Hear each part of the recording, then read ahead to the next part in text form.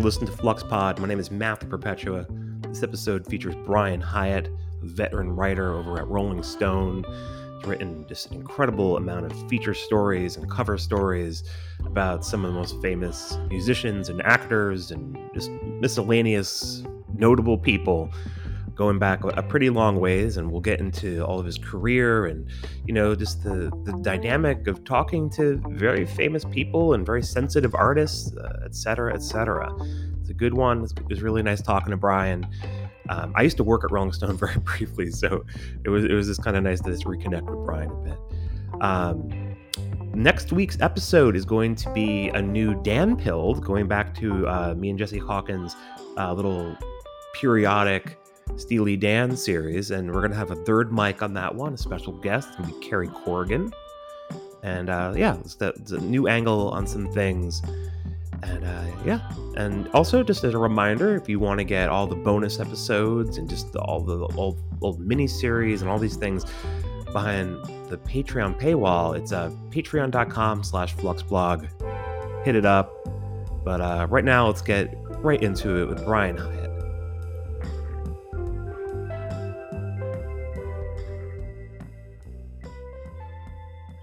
Brian, can you tell people who you are and what you do?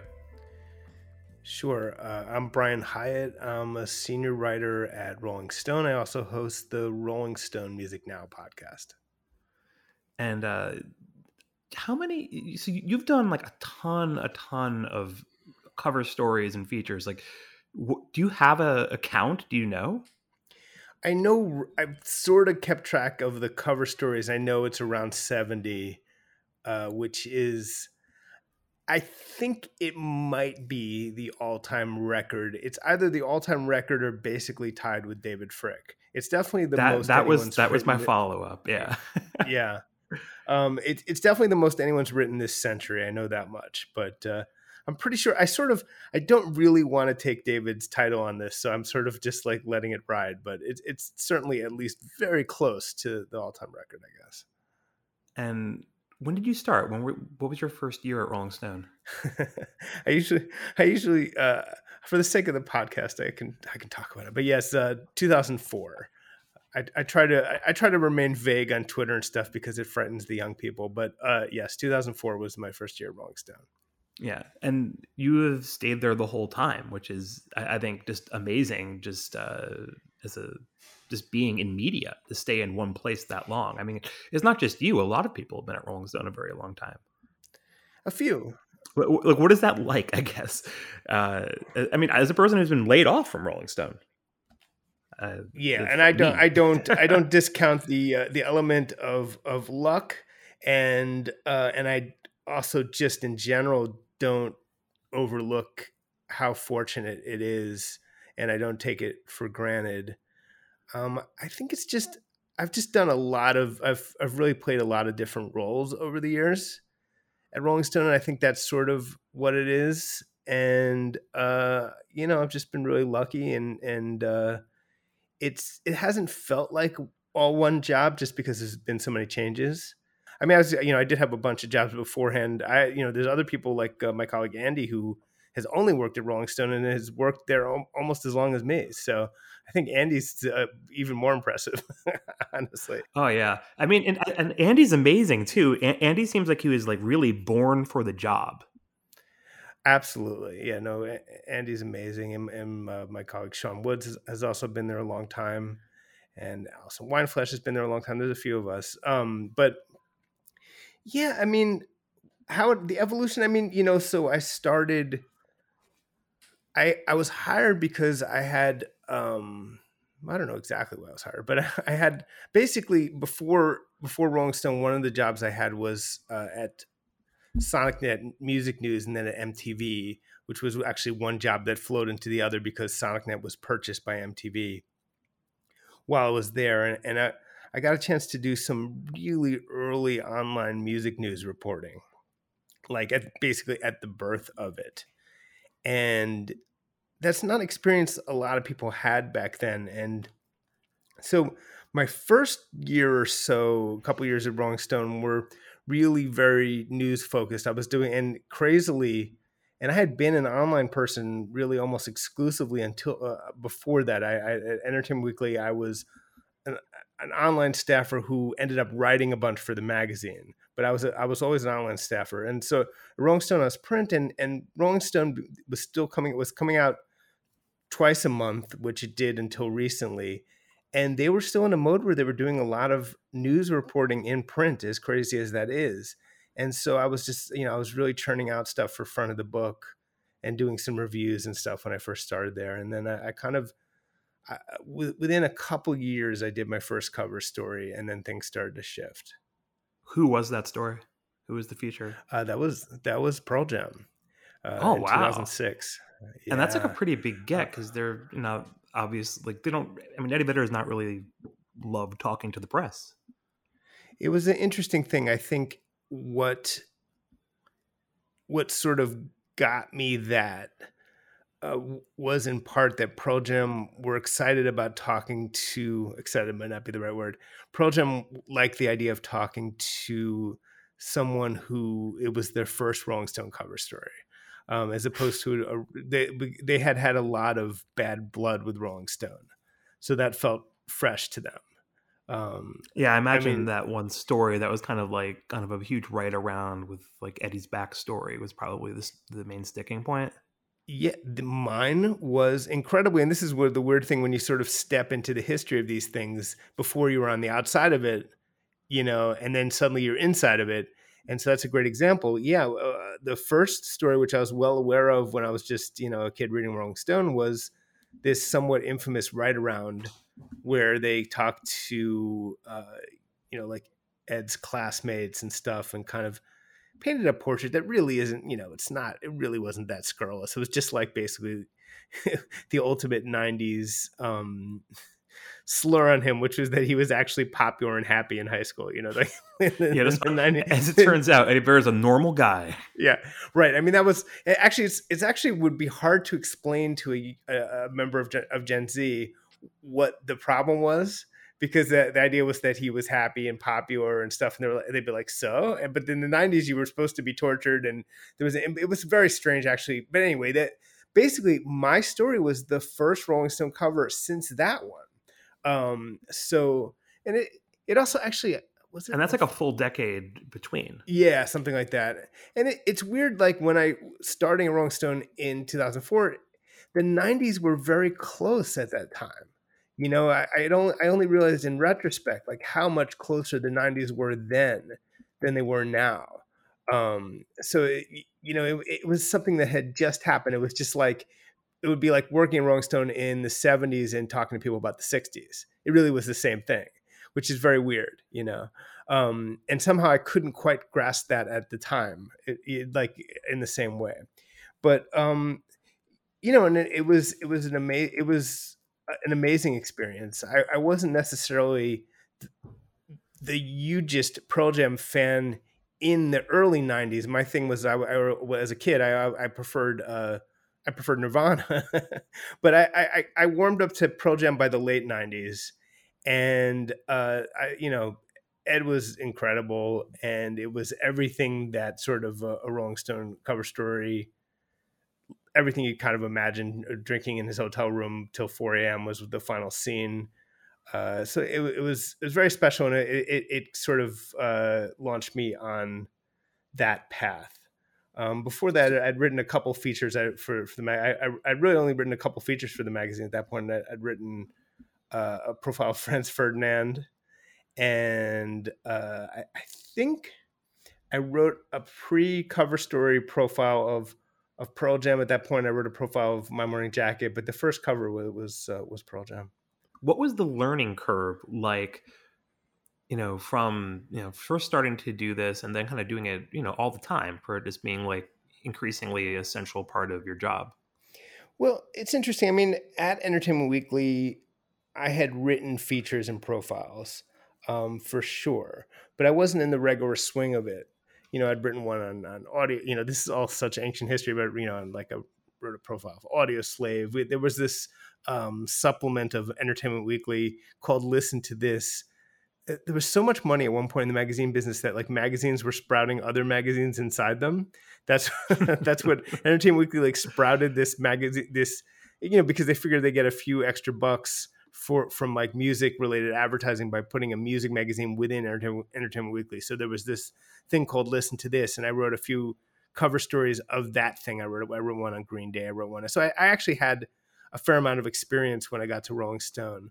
But you know, it was, there's nothing, the level of access when you're really in there, when it's basically like you're just gonna ask as many questions as you need to ask. You know what I mean? Which you still don't always get, but you do get not infrequently, where you're just like, we're going to finish this, and so you're just asking until late in the night. That's, you just have to get used to what that's like, and to live up to the privilege of it, I guess. What is your kind of preferred level of access? Like, I mean, obviously, like, you know, there's a crazy answer to that, but like, you know, just within the realm of the reality of all this. Well, you know, I mean, I just did this cover story with Jack Harlow, and I could not complain about the access. It was basically, it's like, it's a level of that's close to all access, you know, where you're really just following them around. They get used to having you there. And that's what kind of happens. And part of the thing is, and this isn't all I do. I mean, these days I'm very focused on the podcast and other things. But you know, when you do this, you need to make yourself as much of an unobtrusive presence when you're not in interviewing mode, that people just get used to having you there. And you're just there. You're there in the studio. You're there. In his case, when we went clothes shopping on Rodeo Drive, we were in the studio for many hours until like I almost was like, it's tough. It's tough when you, especially these days, to go to when you're on East Coast time and it's 4 a.m. LA time in the studio. Your brain starts to like turn into like actual gel. It's horrible. But I guess that might help, just being a chill presence in the background, though. Yes. Just being exhausted. Exactly. But yeah, I mean, that's, you know, and it depends though, because I think there's also I see the utility though, personally, and I'm not sure everyone does. I see the utility in the Q&A as well. And sometimes you know, I did 2 Taylor Swift cover stories. The first one was really very much like this. I spent it was 2012, and she was very famous, but very, very famous actually, but wasn't, you know, the level of goddess that she is now. And, you know, I spent preposterous amounts of time with her. Same with Gaga, but you know, and then, but in 2019, it did, even if that was feasible, it just doesn't seem necessary. What you really wanted from Taylor Swift in 2019 was just to have her talk, you know, and so just to sit with her. And that's why I pushed to do it as a Q&A, because it was more, she hadn't talked in quite a while, and that's, you just want her words, you know. And so that's actually, you know, an example. You don't need to follow someone around for 4 days and that, or 2 weeks or whatever it is. In that situation, you just need some very focused in-person interview time and a little bit of time just to gather some scenes for the introduction. But to me, what do you feel artists prefer? I think artists probably prefer, you know, a photo shoot with no story. Like Beyonce. Well, I mean, of the two options you've laid out. I mean, like, but just to expand on that for a second, look at what Beyonce does. You know, Beyonce did that British Vogue cover, and it's actually more than she's given other publications recently. You know, she had like what seems to be an almost off the record dinner with the editor-in-chief, who's probably already her friend. She allowed him to quote one sentence that she said, allowed him to do a very vague description of her album, the funniest thing I've ever read in my life. Oh, and God, right. What was the thing? It was something about like you hear cultures and also subcultures. Yeah, it was just like, she turns it on and there's music. It makes you want to move. It evokes cultures and subcultures. The end. Like, it's like, it was. Oh boy. But if you really want to know what an artist wants, that's what they want. If they're as powerful as Beyonce, that's what they want. They, you know, I think a lot of times, I think I think artists who are great talkers appreciate the Q&A. And I also think I sort of I'm somewhat biased towards the Q&A lately for reasons I can't quite. I feel like people are better able to read them these days. I feel like people aren't good at reading profiles anymore. That makes sense because like a profile requires you to understand a whole lot of context, and these things are all getting torn out of context. So to have a whole quote intact, it just kind of suits the world a little bit better now. Yeah, maybe that's it, and maybe it's just it's hard to describe stuff without people disliking, screenshotting it and disliking the exact words used. It's just there's just something about the current moment that where I feel like and it's also like honestly like I feel like there are profile writers who actually seem to enjoy when they don't get anything from the subject so that they can then like write and write and write like essayistic stuff that barely includes any of their encounter with the person because they don't really care. What they really care about is their take on the person. I think that's actually a very common mode. I don't have much Yeah, interest in I that. wanted to ask you about Yeah. that. What do you do when, you just come away, you've been with this person for a couple days, 3 days, whatever it's going to be, and you just feel like, "Oh, I have nothing Well, or close to it." like if I may be permitted a moment of, I guess what I'd say is like, unlike some people, I pride myself on being a really good interviewer. So if that happened, I'd just be like, that's never exactly happened to me. There's been maybe in the old days, once or twice, there's been a time like Bruno Mars specifically. I remember thinking, like I think I need one more interview with him. It just didn't feel like enough, and we went we booked a file. I got back with him. I flew out back with him. But if you got nothing, then you're just not doing your job.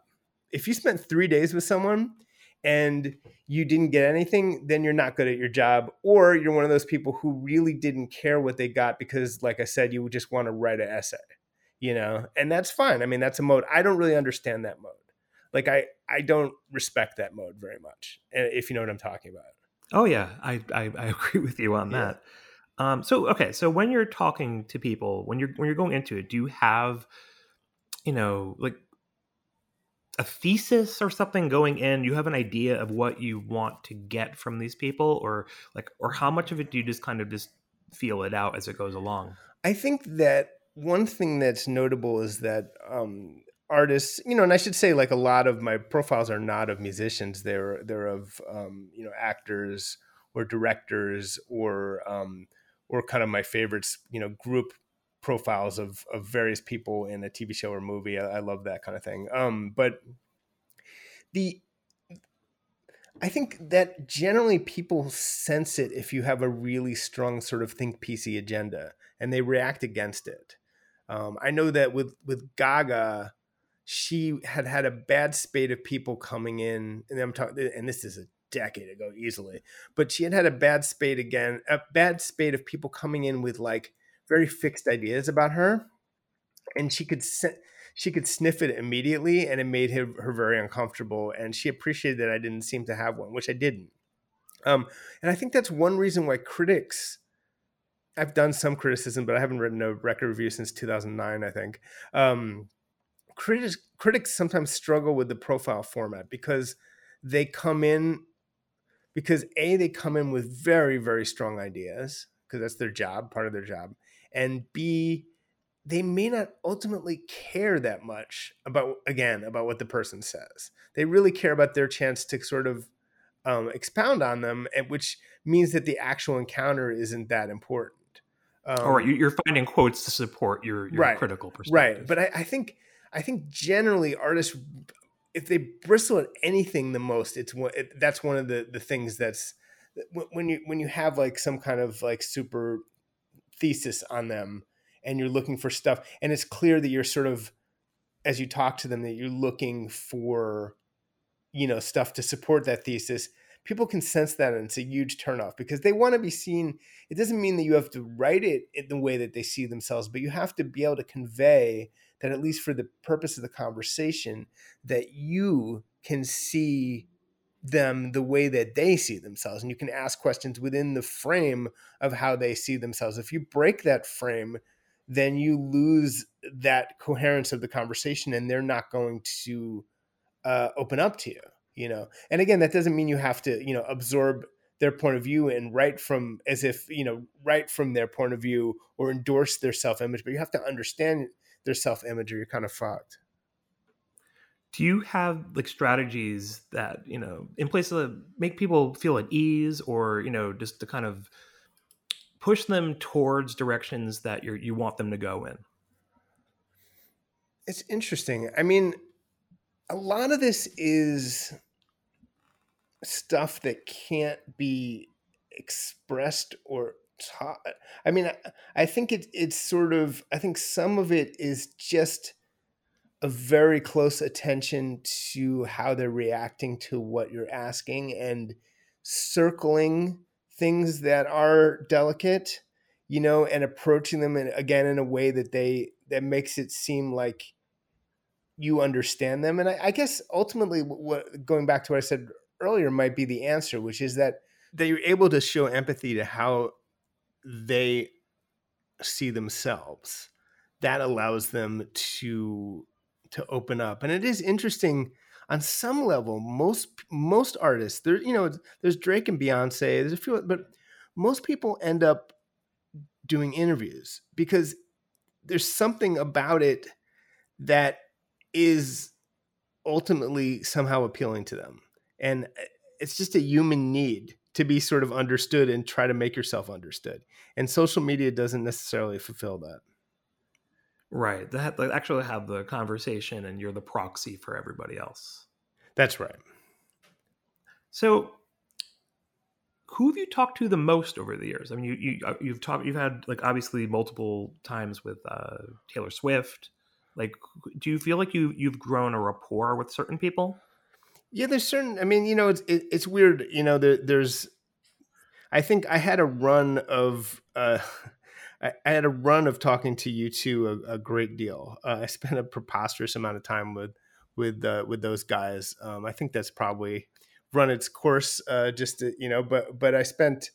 You know, I spent a lot of time talking to the members of U2 and got to know them. I've talked to Springsteen many times.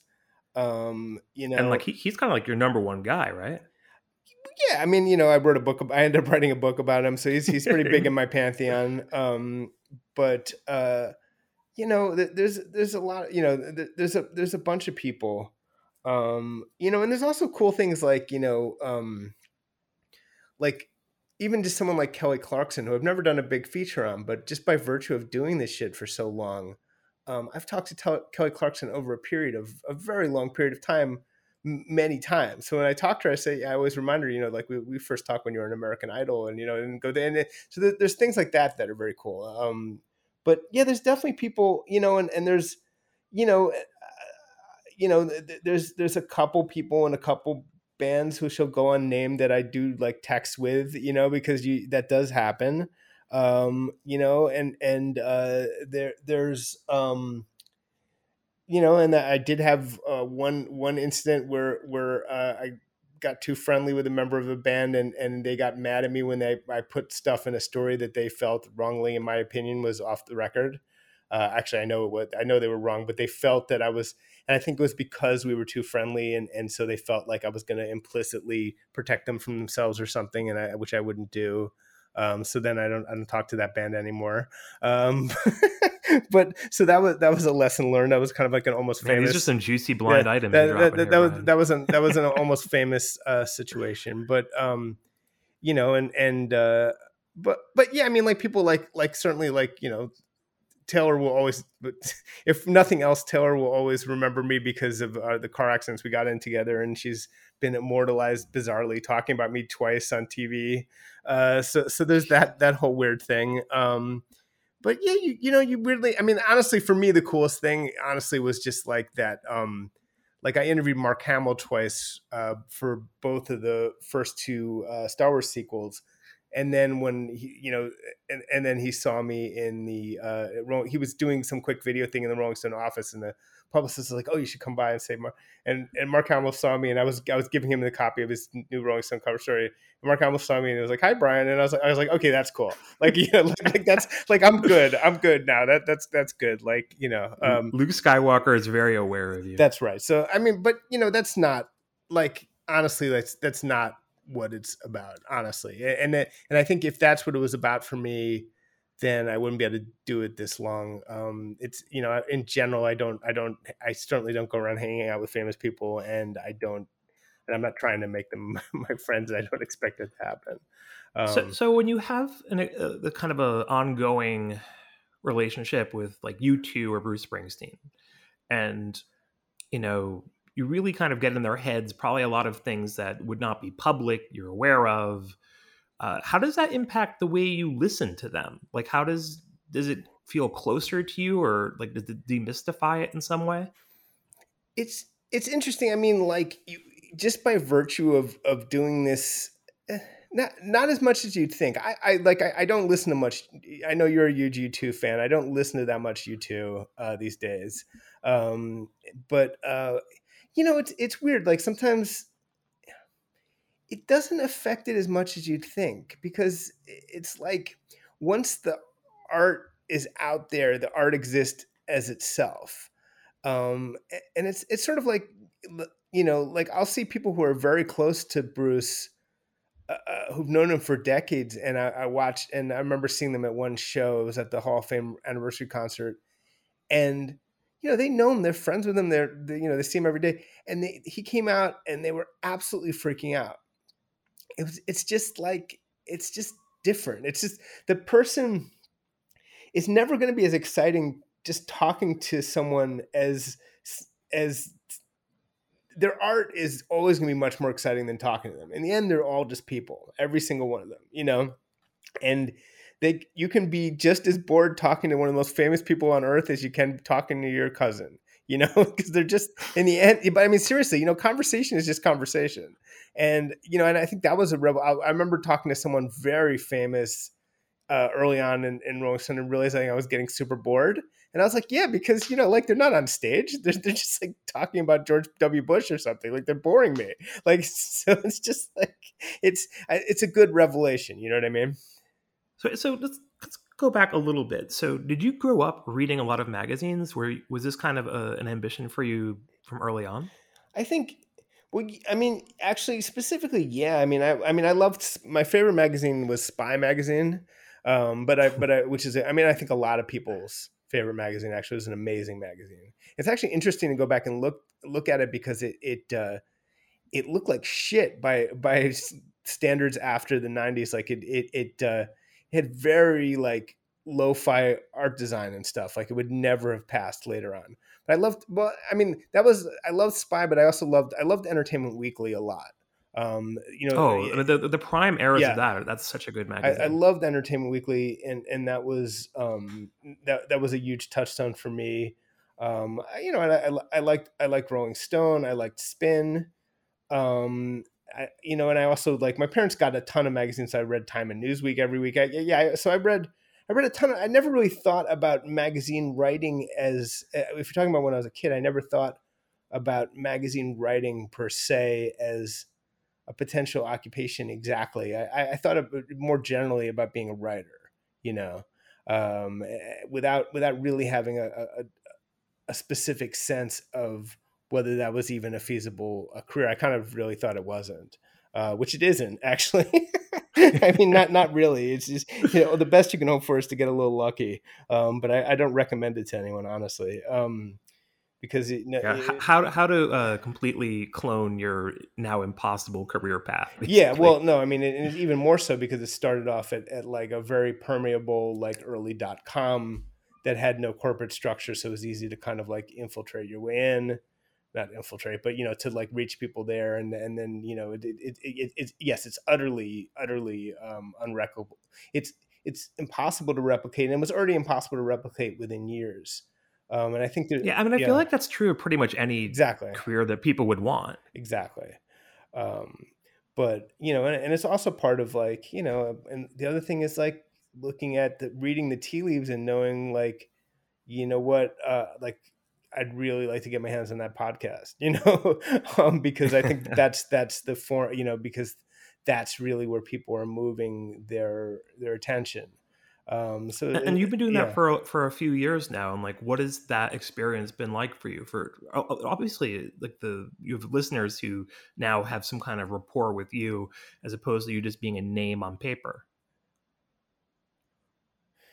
Yeah, I mean, I think for me, sometimes it's doing an interview that goes really well on the podcast, and specific. It's not all, there's a lot of episodes that are just sort of panel discussions.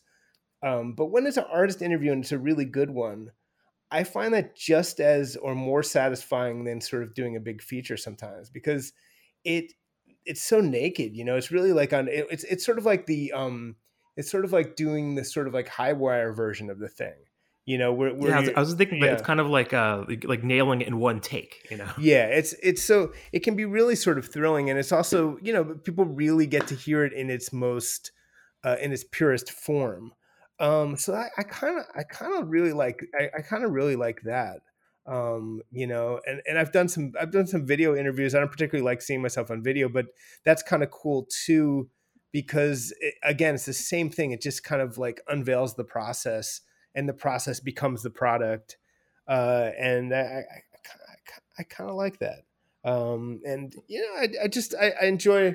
I also enjoy the immediacy of it. One of the frustrating things about big features and cover stories and stuff is just how it's just, especially now when things move so fast, it's frustrating sometimes to do a thing that inevitably takes a long time. It just Yeah, like you have to write it too. yeah, yes, you do. And it can be it feels a little out of step with the state of things. And that's part of why it's not where 100% of my energy is focused these days. So, but you still do write profiles, and you've been in this for a while now. So, what do you think? I mean, you're kind of touching on a little bit before. Like, what do you think people wanted from profiles, around the time you started versus now or anywhere in between? I mean, that's a good question. I don't know. I don't know what anyone ever want. I think that the thing about the magazine profile, the thing that we're still kind of grappling with, I guess, is that when people were reading primarily in print, the magazine cover story was a particular thing. It filled that glossy space in the magazine. It accompanied the beautiful cover shoot, and every issue needed its cover story, and so it filled this very specific role. There was a cover and it needed a cover story, and there still is. And we have a very large print circulation, and there's a lot of energy goes into the print product, and it's a great print product, but it's just a little It's different. very beautiful these days. If But people have not looked at any kind of recent issue of Rolling Stone, it's comes out monthly now, and it's kind of a beautiful object. yeah, absolutely. It's just not. I mean, it's just not ultimately where the majority of people are going to encounter the work.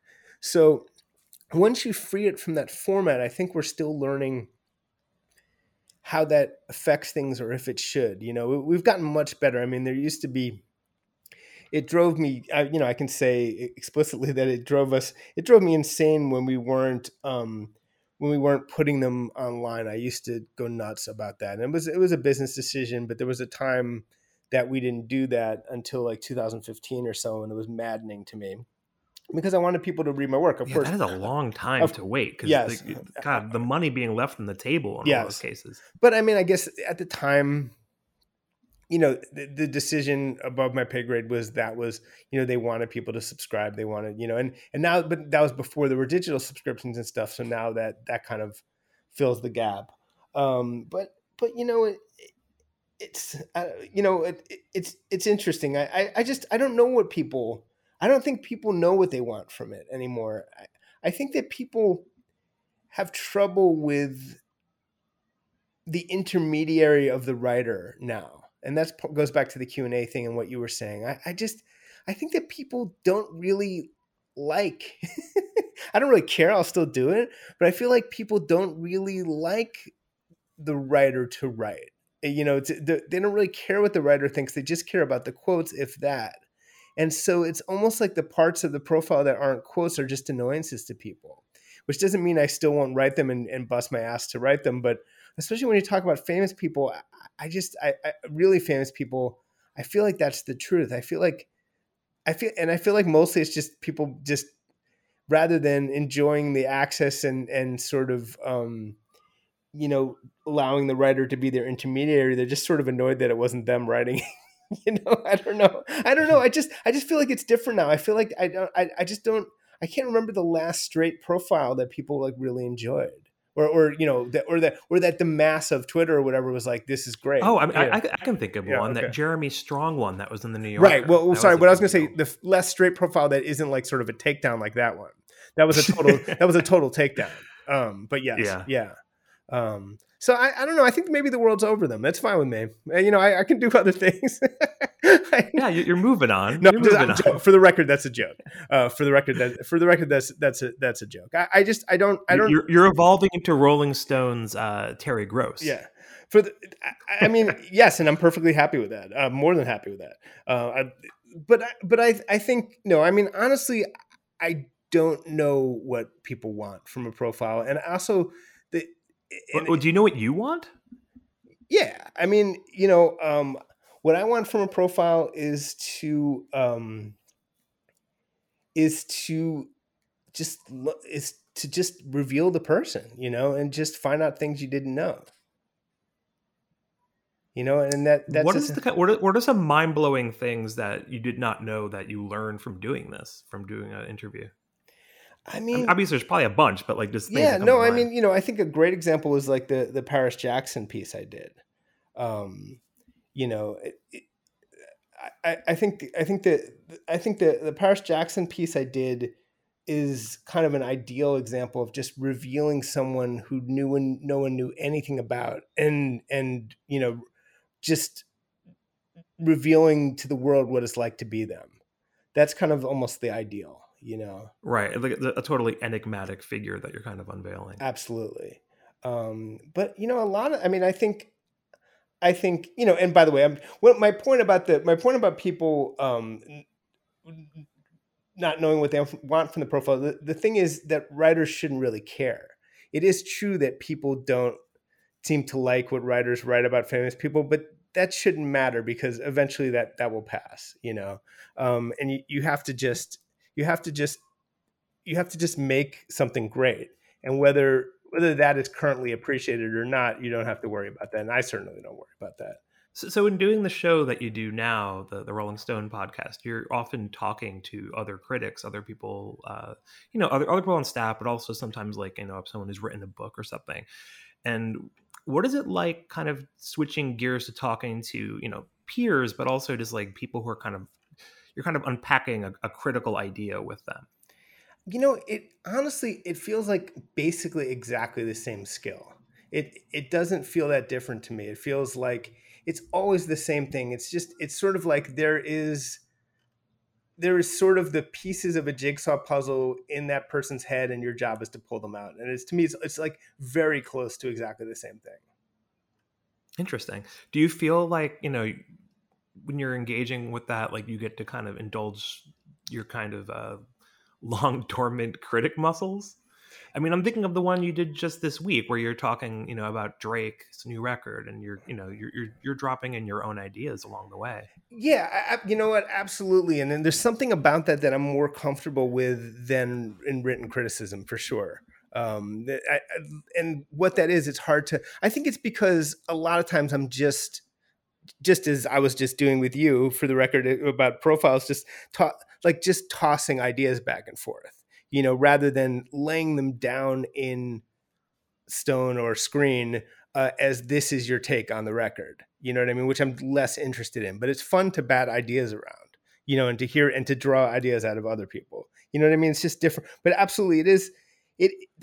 I mean, I'm not incapable of talking about music and movies and TV critically. It's just not something writing formal reviews isn't something isn't something I tend to indulge in.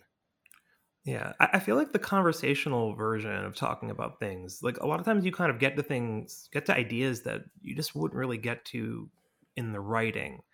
There is that kind of like ping pong back and forth that can bring you to a much more interesting place too.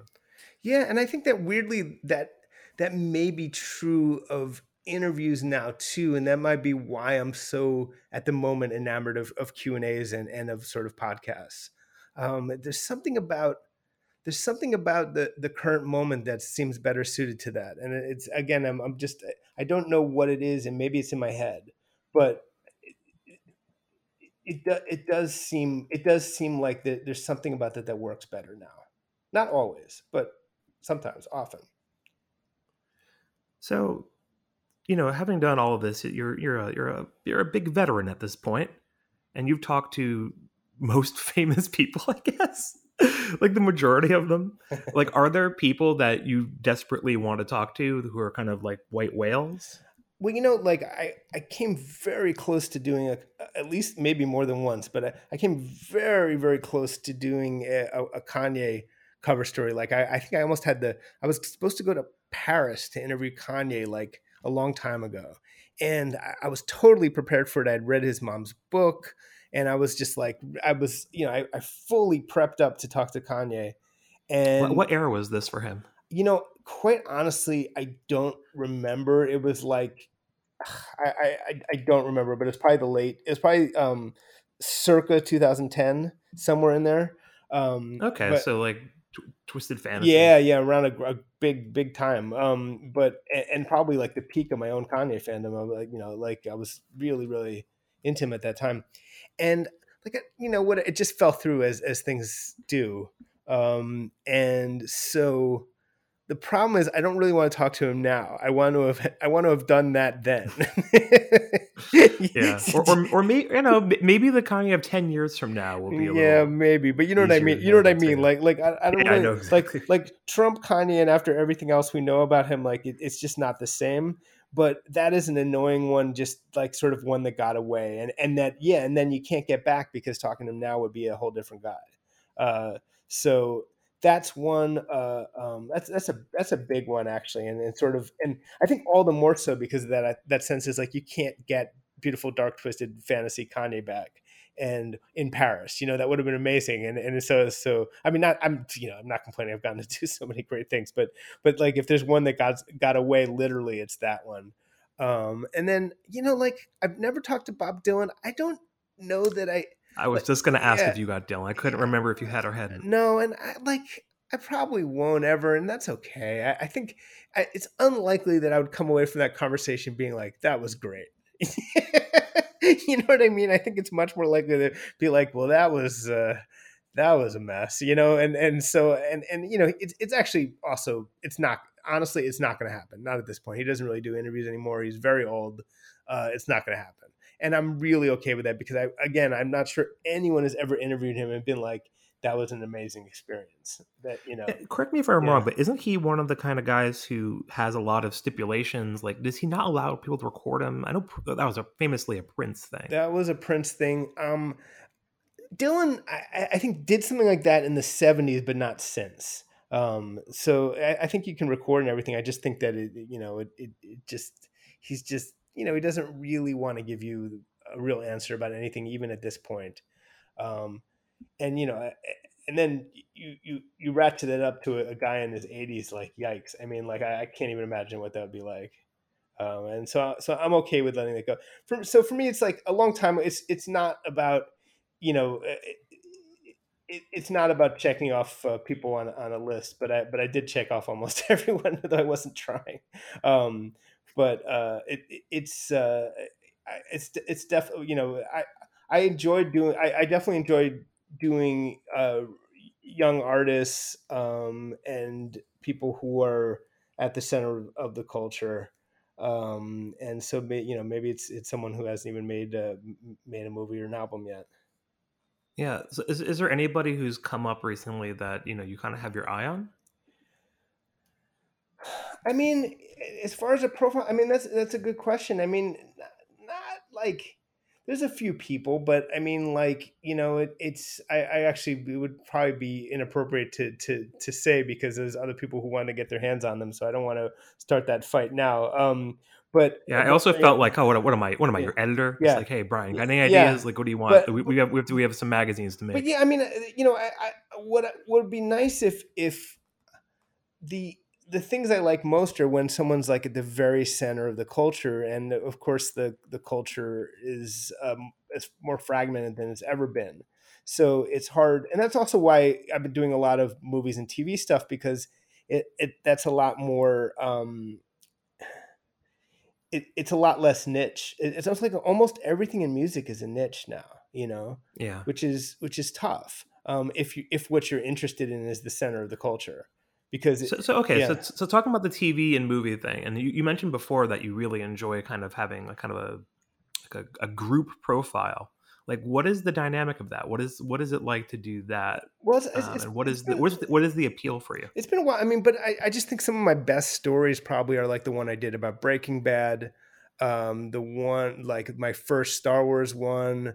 The last one actually was probably with the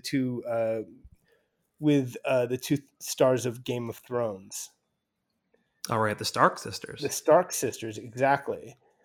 Sophie Turner and Maisie Williams, and that was really fun actually, and a perfect, like, because sometimes it's like if someone's 22 years old, sometimes you don't really want to read 5,000 words on just that person, but a really really sharp 1,800 words paired with stuff on other people, and like maybe an interview in that case with George R. R. Martin and a few other people, that's a really satisfying piece, and I think that piece is really fun. Yeah, it's kind of a meal. Yeah, so it's like you get to weave stuff together, and it's unique. Not a lot of people do pieces like that, and and it also honestly was back in the day when there were bands who were famous. It was fun to do that with bands. Now there really aren't bands who are famous, so you're never going to really do. But like uh, the Fall Out Boy cover I did is a a billion years ago is a great example of that, where it's like you're weaving around with the different people and profiling all of them, and that was really fun. You're not going to really get that now. I mean, who would you possibly do that with? Maybe the Stranger Things or something. I don't know. Right. Yeah. Right. Well, yeah, with a TV show, right? But Yeah, you're not going to get that with yeah, a musical act. yeah. I guess I guess I mean you did BTS, right? That is That true. was you. That is true. I did do BTS. That was a very interesting. That was a very, yeah. So obviously I'm overgeneralizing, but the thing with BTS is it was during COVID and they were in South Korea and I was in New York. So actually I did that all by Zoom, which was actually, I think that was the ultimate high wire act, and the fact that came together well enough that fans of BTS liked it. I'm very proud of that, because it was a ton of research. It was talking through interpreters on Zoom. Um, it was very very This is challenging. maximum It was difficulty. maximum difficulty. It really was. I was talking about that with, and then the next thing I did was Foo Fighters, which was like guys from the same, like, guys who grew up in the same culture as me, who I can talk to very easily, who I've been aware of my whole life. Like, it's just a whole, like, hilariously, And obviously and not knowing and the importance of your Taylor Hawkins yeah, interview in the well, moment. yes, and obviously not on God, I mean, Zoom. if you Yeah, didn't know that, that's fucked up, Brian. no, I did not know that. But like, obviously not on Zoom. So it was like it was comically easier after that. Nothing will It's ever almost like be a as treat. nothing will be ever as hard as that, because not only were they on Zoom, but they actually were masked. They actually were wearing masks, because they had interpreters in the room. So Oh god. I was talking to So people. you're not even able to really read Yeah, faces or yeah. So anything. it Oh was god. very, but the thing is, those are, I love, for the record, sincerely, I love those guys. They're the nicest guys, the guys in BTS, and they helped me get past those challenges, of doing it that way, and it's a tribute to them that that we that we were able to make that so good. But, and yes, if not for COVID, yeah, maybe I would have. But I don't think they would. You're not going to get that level of access to where you're like riding around, with each member for days at a time. It's just not the way that industry works. But that was overall a very challenging and very great experience because I loved being able to spend time with the music. I loved, I loved getting to know their fandom and getting to know those guys, and they're really, really smart and charismatic, and that was totally cool. Are there things that make you feel self-conscious when talking to people? Like, does, like, for example, does age ever get to you? Like, oh my God, I'm like 20 to 30 years older than this person. Like does that ever get to you? It doesn't, maybe it should, but it doesn't. Because if you know your stuff, it shouldn't be an issue, Yeah, and again, your focus really is like trying to relate. Yeah, I mean, relate sounds like you're the guidance counselor, but you're throwing the hat behind, and but connect, I guess, is the thing. Yeah. Or I guess like you want them to feel seen. Yes, perfect. Yeah, exactly. Well, I think we can wrap there. We covered a lot of ground. Brian, tell people how to find you and the podcasts, and I guess Rolling Stone they could probably figure out on their own. Yeah, so you can find Rolling Stone Music Now wherever you get your podcasts, and I'm at Hyatt B, HIATTB on Twitter.